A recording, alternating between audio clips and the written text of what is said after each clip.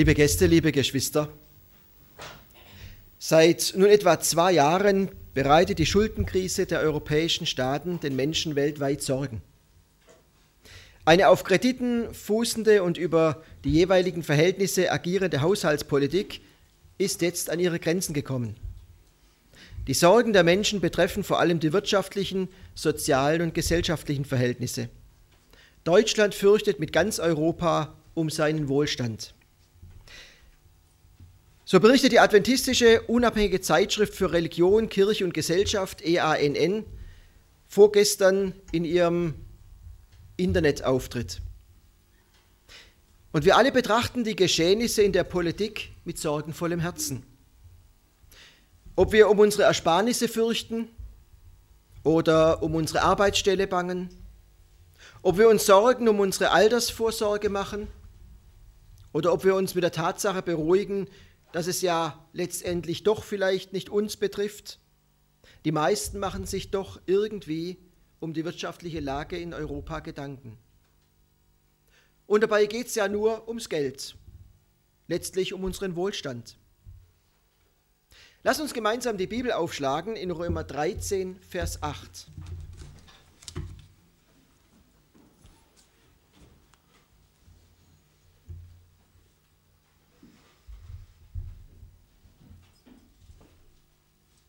Römer 13, Vers 8. Da schreibt Paulus: Seid niemand etwas schuldig, außer dass ihr euch untereinander liebt. Denn wer den anderen liebt, der hat das Gesetz erfüllt.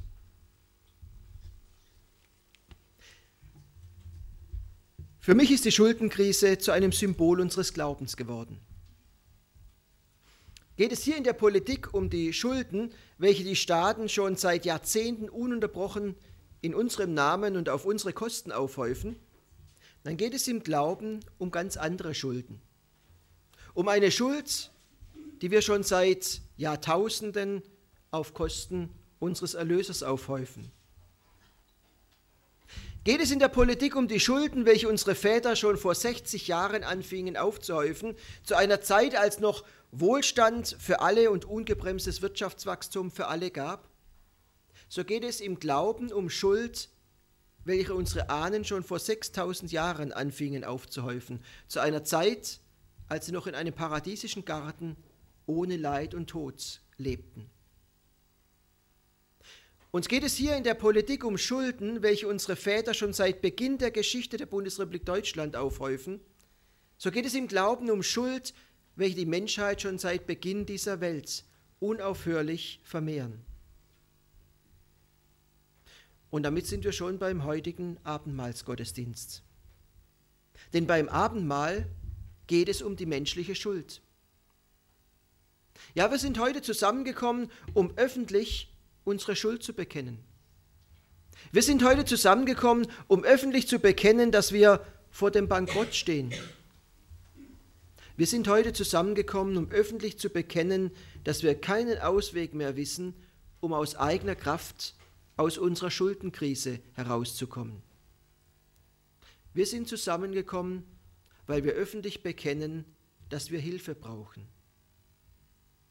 Und unsere Hilfe kann kein Rettungsschirm sein, wo andere verschuldete Menschen noch einen Teil unserer Schulden auf sich nehmen, damit wir gemeinsam noch mehr Schulden machen können.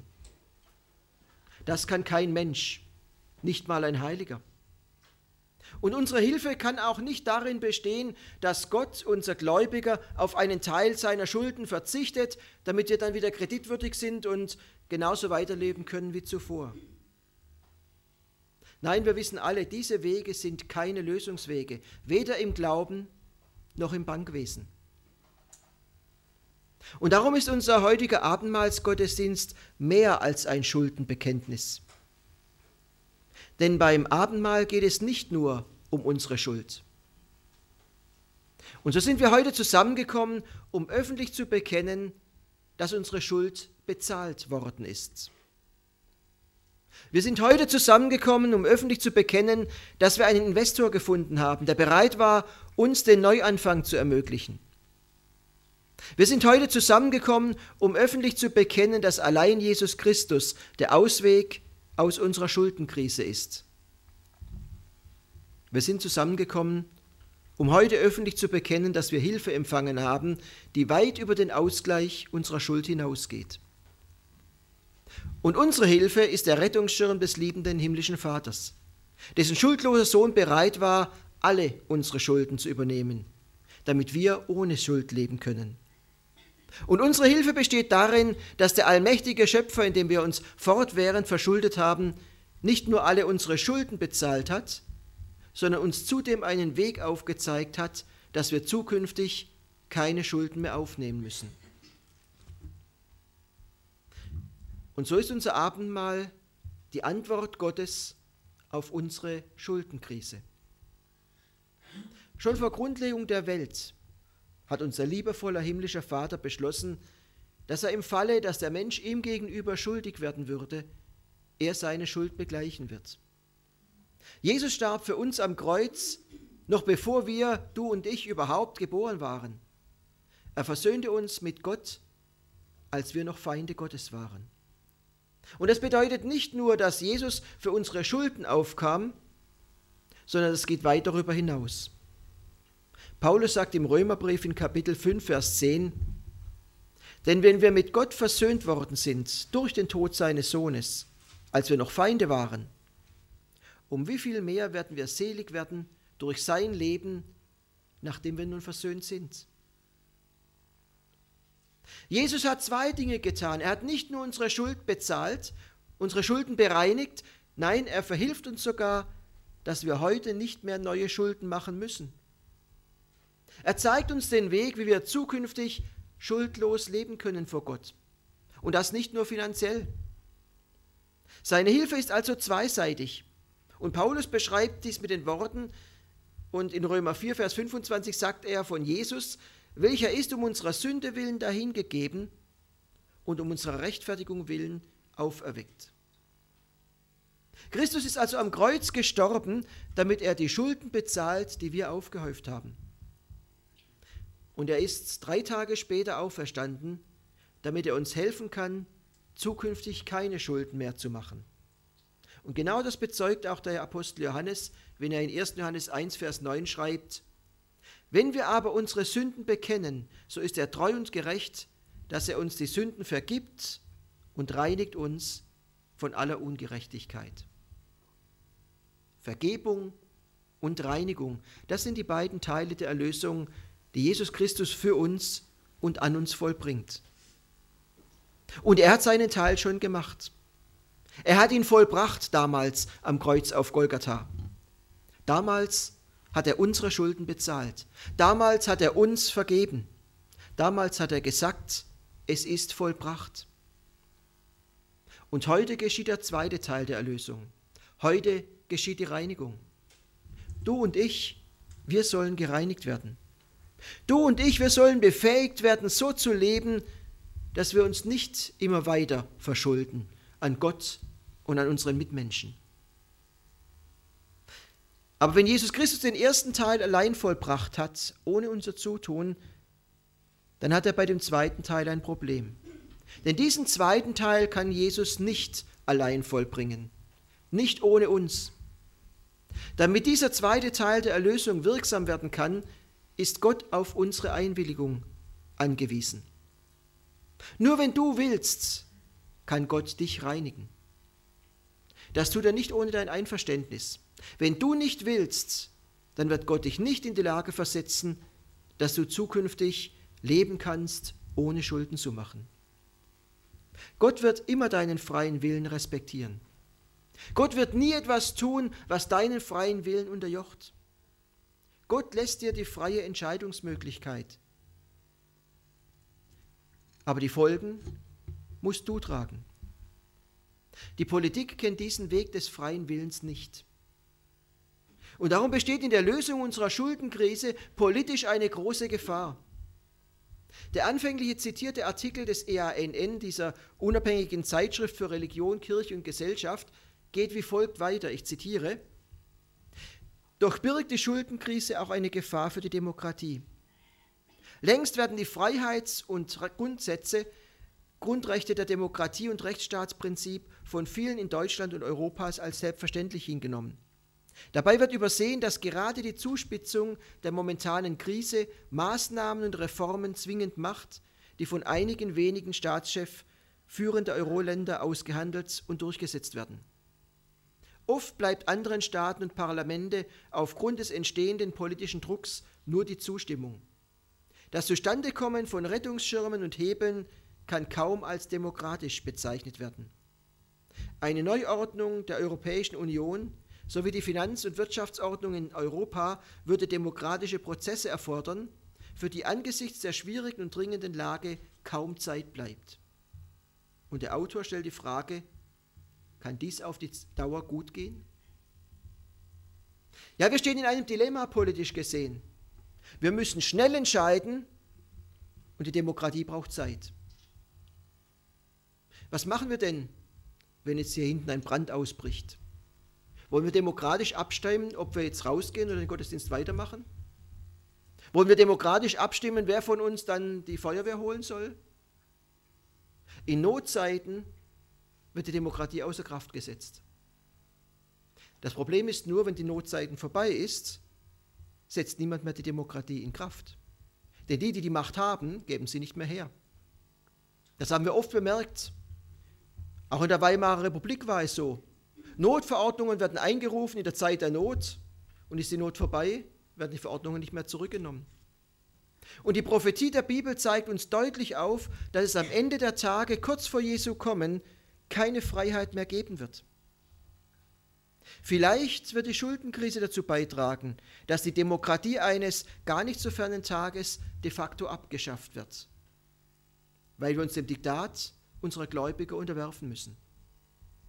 Vielleicht wird die Schuldenkrise heute dazu beitragen, dass wir eines Tages nicht mehr kaufen und verkaufen können, wenn wir uns nicht mehr diesem Diktat unterwerfen.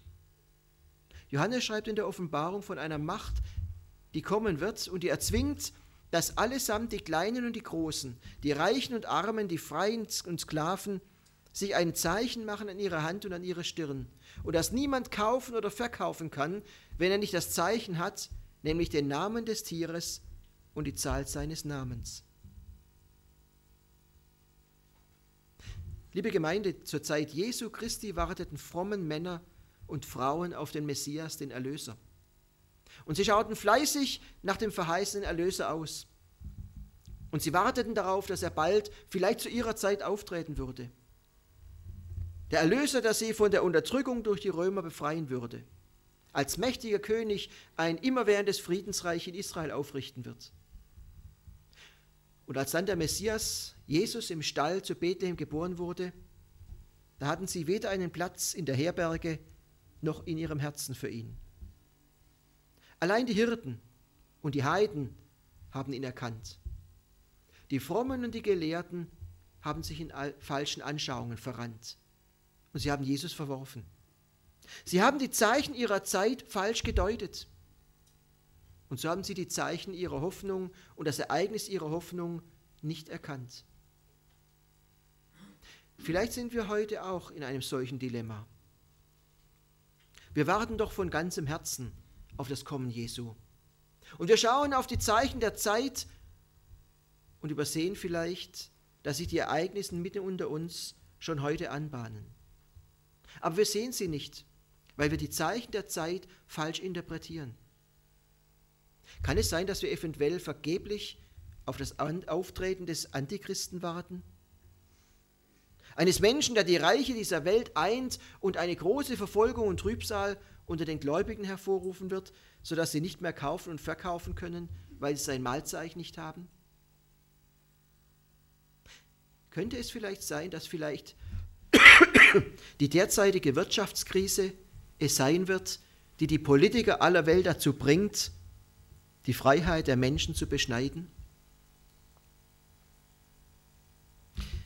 Wenn wir heute Abendmahl feiern, liebe Geschwister, dann lasst uns dies in der Gewissheit tun, dass Jesus bald wiederkommen wird. Er hat uns damals erlöst, vor 2000 Jahren. Er hat uns damals unsere Schuld vergeben und beglichen. Und das hat er ganz allein getan, weil er uns lieb hat. Und heute ruft er uns auf, dass wir uns reinigen lassen in seinem Blut. Heute ruft er uns auf, dass wir eine Entscheidung treffen, nicht weiter in unserer Schuld zu leben, nicht weiter immer mehr und immer neuere Schulden anzuhäufen.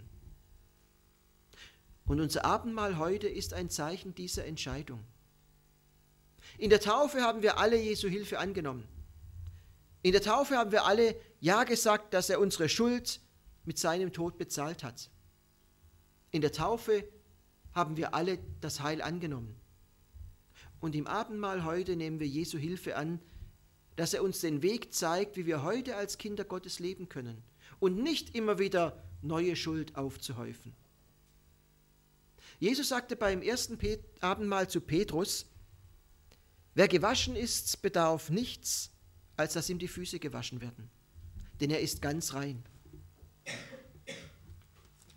Wir bekennen heute, dass wir uns zwar damals in der Taufe zu Jesus bekannt haben, dass wir damals in unserer Taufe reingewaschen worden sind, aber dass wir auch heute noch immer der Reinigung und Hilfe Jesu bedürfen.